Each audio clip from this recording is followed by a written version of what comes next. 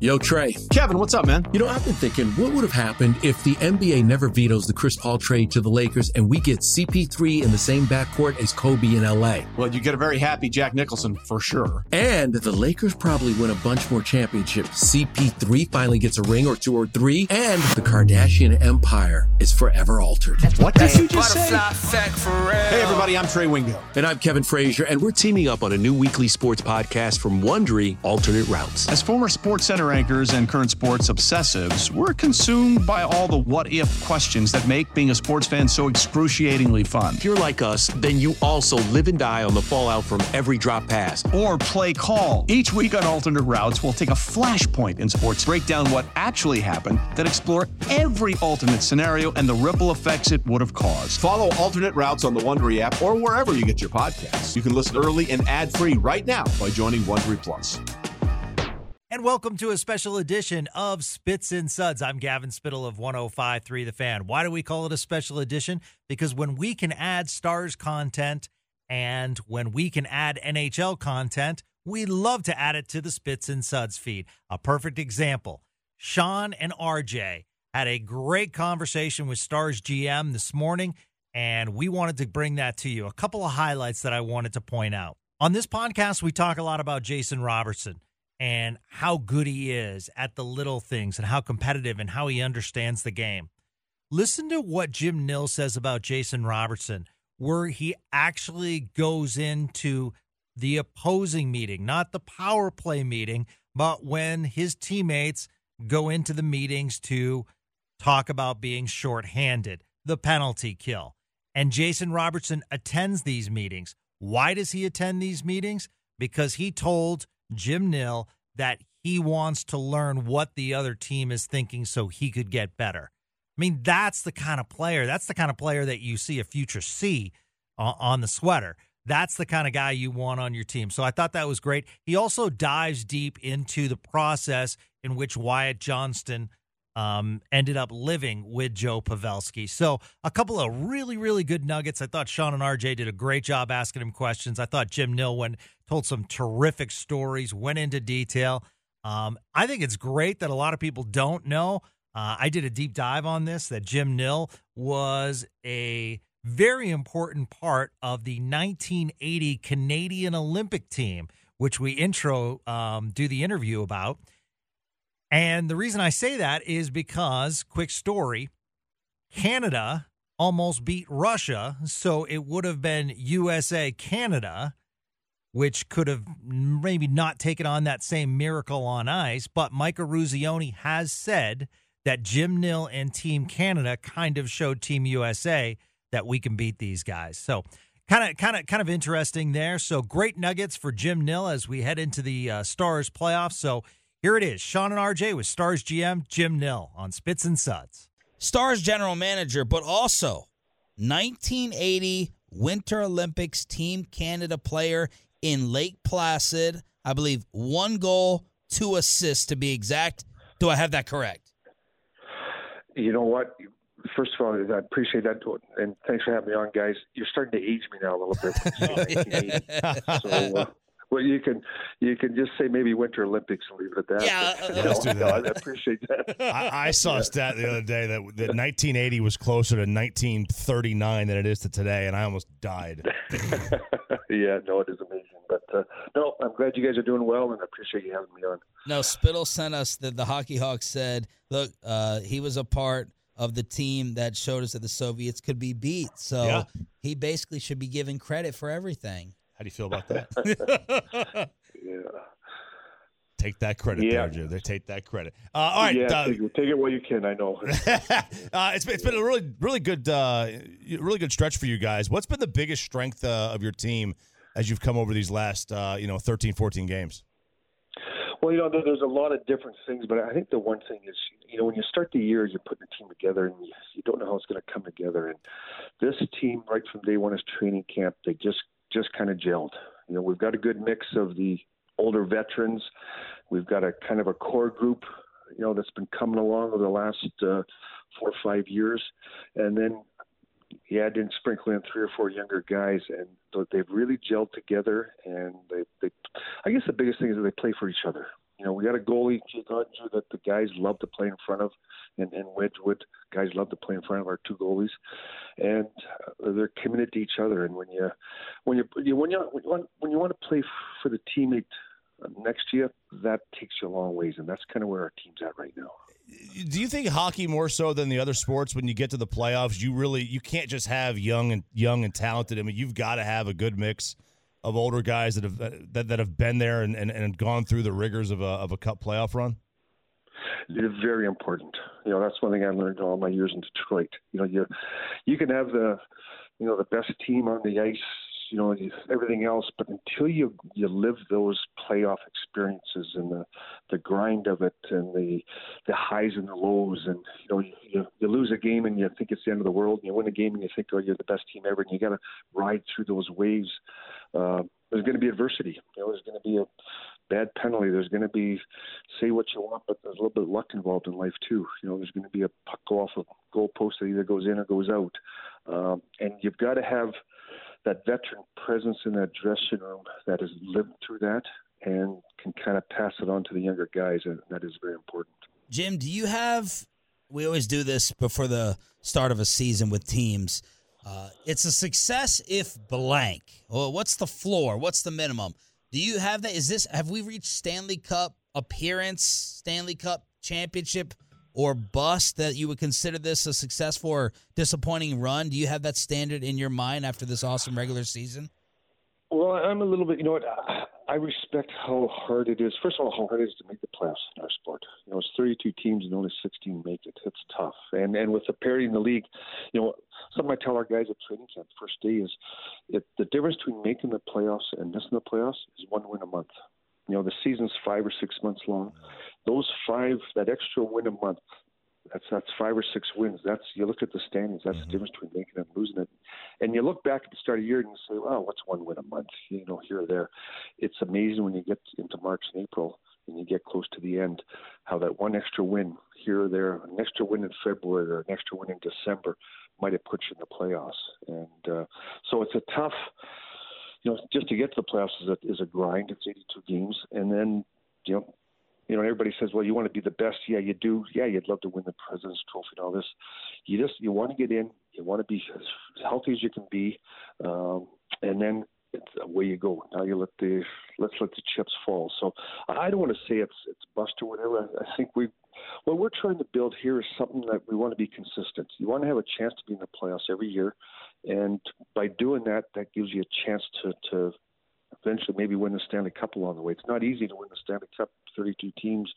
If you go through the odds, somebody's going to win it once every 32 years, and then all of a sudden a couple of teams come along and win it a couple of years in a row, and that changes the odds again. So it's tough to win championships. But I just want to have a franchise that we have a chance every year to be in the playoffs, and you hope that builds what we talked about prior about having that experience going through the playoffs. You hope that builds up to give you the chance to win it. And if you look at all the championship teams, they've had to go through the grind of the playoffs and had a chance to win. And I think we've gone that through that the last 2-3 years.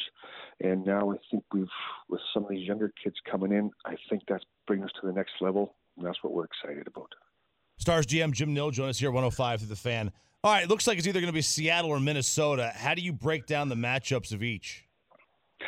Really not too concerned. In the end, it might be a little cliche here, but I'm just worried about our own team. I know if we play the way we can play, the way we're supposed to play, I think we can beat anybody. So, number one priority, let's take care of our own business.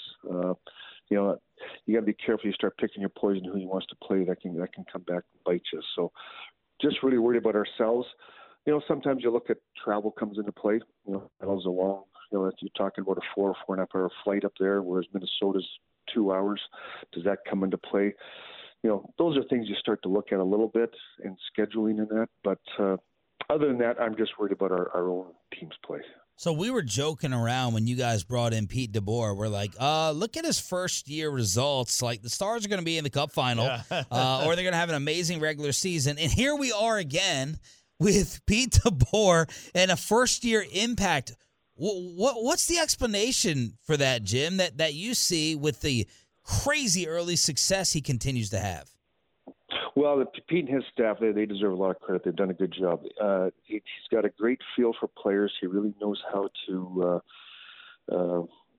kind of get through to the guys. You get different, we talk about our team. You got some older guys. You got to deal with that mentality of the older guys that have been around a long time and want to do things certain ways. You might have to break some of their habits. You've got another group of guys, younger guys coming in, and dealing with the younger guys is different than it was dealing with the older guys. And Pete's got a great knack for doing that. He really instills a confidence in the players. He wants them to, we talk about creating more offense. And when you do that, sometimes that's going to hurt your defensive play. And he was okay with that. He wanted the guys to take a little bit of risk. And we'll worry about the mistakes made defensively, and we'll clean that up eventually. And that's kind of where our team's at. So he's got a real good feel for the room. The other thing I like about him is, every day there's stuff going on. We've all got things going on in our lives. And what I like is he addresses those situations right away. He doesn't let things fester. If he sees something that he doesn't think is right, either by a player or by the team, he addresses it, and they clear the air, and we move on in life. And he's got a great knack for dealing with those type of situations. Wyatt Johnston, 1 month from today, he turns 20. I know few get to the league this fast like he has. How close were you to sending him back to juniors early this season? And can you kind of take us through the arrangement of him living with Joe Pavelski with his family? Yeah, when we drafted, it's an amazing story. For a guy to get drafted in his draft year and play only 7 games because of COVID. That's where I got to give a lot of credit to Joe McIntyre on the scouting staff. Joe really had a special feel for this kid, and he fought for it. I pushed him, saying, hey, he hasn't played much, and every time I pushed, he pushed back and said, no, this is our guy, and that's what I like when our people stand up and they believe in somebody. So Joe did a great job. His staff did a great job. So the kind of, we watched him. So he went back, played junior after the draft. Was the MVP in the OHL, won the scoring race, was great in the playoffs. And so we knew he was close. At that age, when you start to hit those standards, we knew that he was close to making it. So we just wanted him to come to camp, wanted him to show what he could do. We knew he had 9 games once the season started to see where he's at. But right from day one, Pete DeBoer didn't really know him at all. Pete just said, boy, every practice he's getting better and better. And we decided to put him with Jamie Benn, just a little bit of riding shotgun, a little veteran presence. And they kind of started to mesh. And we went through the exhibition games. He didn't get bounced around. He wasn't overwhelmed. We started this season. We had a road trip. We went up to Canada, went to Toronto, Montreal, and then Boston. We said, this is going to be a tough trip for him. First of all, he's from Toronto. It was going to be the pressure of his family and being in Canada. Then you're going to Montreal, pressure playing in Montreal, especially for a young guy from Canada. He had no problem with that. And on the Montreal to Boston trip, that was a back-to-back. We said, now we're going into Boston. He's going to have to – we can't protect him there on line changes and stuff like that. He's going to play against Patrice Bergeron and David Krejci. These guys are all-stars. And so we went into that game. We were actually going to thought about maybe sitting him out because of a back-to-back, but we said, you know what, let's find out where he's at. We put him in the game, and he wasn't affected. He just these things don't seem to bother him. He doesn't get overwhelmed. He wasn't, like you said, he wasn't physically getting manhandled, and his game just kind of took off from there. And we got to that 9-game mark. And myself and the coaches, like we don't give out jobs in the NHL. You got to earn it. He earned it as a 9-year-old, and so we decided to keep him, and he's been one of our. Every month he just seems to get better and better. The coaches now use him in penalty killing. They never thought they'd ever use him in penalty killing. He's on the second power play unit. He just keeps grabbing it. He's not overwhelmed. Physically he's not getting overmatched. He's getting better on draws, and so he's a special player. And then you talked about. Moving to Joe Pavelski, when we decided to keep him, we said, well, we got to put him in a good spot. He's 19 years old. He's always had a billet family, looking after him when we played junior. Don't want to really put him out, let him get his own place in Dallas. A young guy. You worry about, can he cook or not? Can he? Is he going to be able to pay his own bills? There's so many things that guys. You forget about regular life things that he's got to do. Plus, he's got to be playing NHL games. So we sat down, talked to a few of the players, and we asked Joe Pavelski if he would have interest in bringing him in. He went back, talked to his wife. She was very open to it. He's got his son's, I believe, 12 years old now, so his son's closer to Wyatt's age than Joe is to Wyatt. So he thought it'd be a good fit. He's fitting with the family, and he's part of the family now. There he is. I still love they had a Halloween party, and the Pavelskis came as caddies, and he came as Jordan Spieth, I think is who he came as. And so here's their Halloween picture of Wyatt Johnson. The two caddies are Mr. and Mrs. Pavelski. So it was, like I said, there's been some great stories. He's part of their family now. He loves it there. And, when you think about it, you go back, just think, after a game, after a tough loss, you go back home and you're sitting at the table having something to eat, and you're sitting there with Joe Pavelski, and Joe's probably, maybe watched down a little bit, and Joe's going to say, hey, don't worry, it's going to be okay. We'll get through it tomorrow. And to have those type of mentors and situations available to a young guy, that's going to pay dividends down the road, because somebody did that to Joe Pavelski. Joe Thorntons and Patrick Marleau did that with Joe Pavelski.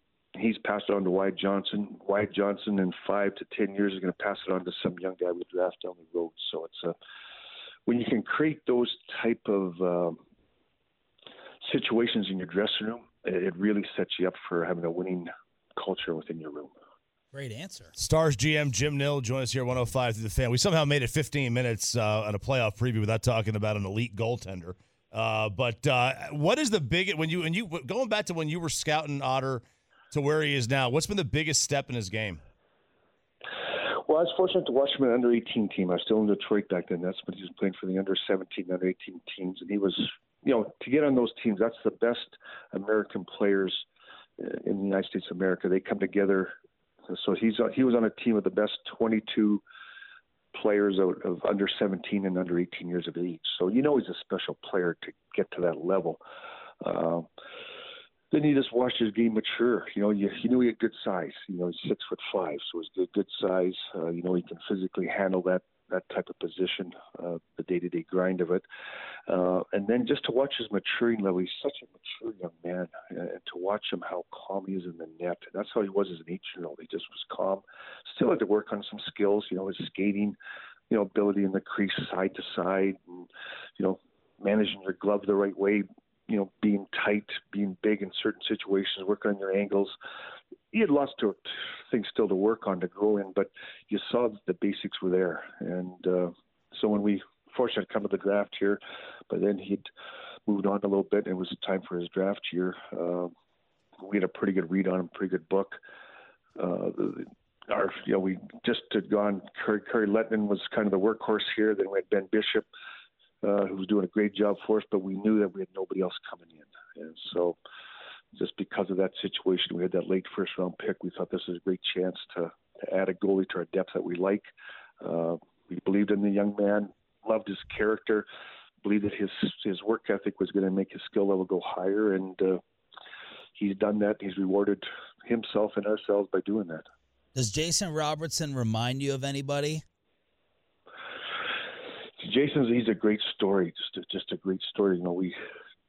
You look at the kind of his story, and that's what's great about sports and about life. Here's a guy that's from California. His parents had another son that's younger. They fell in love with hockey living in California, and were very good at it. And as they got better, they decided they better get into better hockey environment. They moved to Detroit to do that, and they both ended up getting drafted in the OHL, and they're both leading scorers in the OHL. We draft Jason Robertson. He's always been one of the leading scorers, but everybody questioned his skating. Was he, skating in size a little bit? Was he going to be able to, at the NHL level, was going to get exposed? Once again, young man that he's just committed to it. He's so committed to his game. Like he lives and breathes it. He's analyzing himself all the time. He's looking at videotape. The other day, the coaches told me a great story. He's now sitting in our PK meetings, and it's not because he's going to kill penalties. It's because he wants to see how our penalty killers think, so that he can use that on the power play, because he knows we got a good penalty killing group. He wants to know how they're thinking, so he can try to expose that to give that an advantage when he goes against other penalty killers. So that's how he thinks. I still remember him coming to first development camp. He was, they're 18 years old. They're weak. He's weak. He wasn't in great shape. It was an eye opener. He sat there. He soaked everything in. We asked him, "Here's what you got to do." He went back and did it. He got a personal trainer. He started eating better, nutritionist, and here he is. What a success story. He's not too many guys that have better hockey sense than him. He just has a knack. He reminds me a little bit of a Mike Bossy. Just the puck seems to follow him, and they slow the game down. He gets the puck. The game's not too fast for him. Slows down. He's really added a physicality to his game this year. He's got bigger and stronger, and you see him in the corners now. He's going back against guys harder. So, like I said, he's really rounding his game around. And it's funny, for an offensive guy, he's the one guy when the puck's in our zone and the puck's on his stick, I'm very at ease because he always makes the right play. He's either going to make the right pass to somebody in our zone or he flips it out. And that's a compliment to him because he's known as a scorer, but here he is in our own zone. He makes some of the safest plays, and that's a great trait to have. Well, my compliments to you are, number one, thanks for a hell of a roster, but number two, for radio purposes, you're a freaking tremendous storyteller. Thank you so much for the time. We'd love to have you back. I can get rambling sometimes. Be careful. Appreciate the Mike Bossy reference. Haven't heard that in a while. I like it. Yeah, well, that goes well. I guess now we're starting to age ourselves here. We go back to those 1980 days. We're aging ourselves. A lot of people don't know who Mike Bossy is. Just to share another story, it's funny. We in development camp, we have players come along and we'll tell stories that, this is what this guy used to do. And it's amazing now how young these guys are. Like, even you bring up Wayne Gretzky's name now, a lot of these young guys, they're born way after Wayne Gretzky days. It's amazing how the game's changed and how we've aged, I guess. Olympic hockey hero. Won't say the year. Jim Nill, Stars general manager on the Diamond Factory Hotline. Thank you so much, man. Best of luck in the playoffs. You're welcome back anytime. All right, guys, anytime. You guys take care. All the best.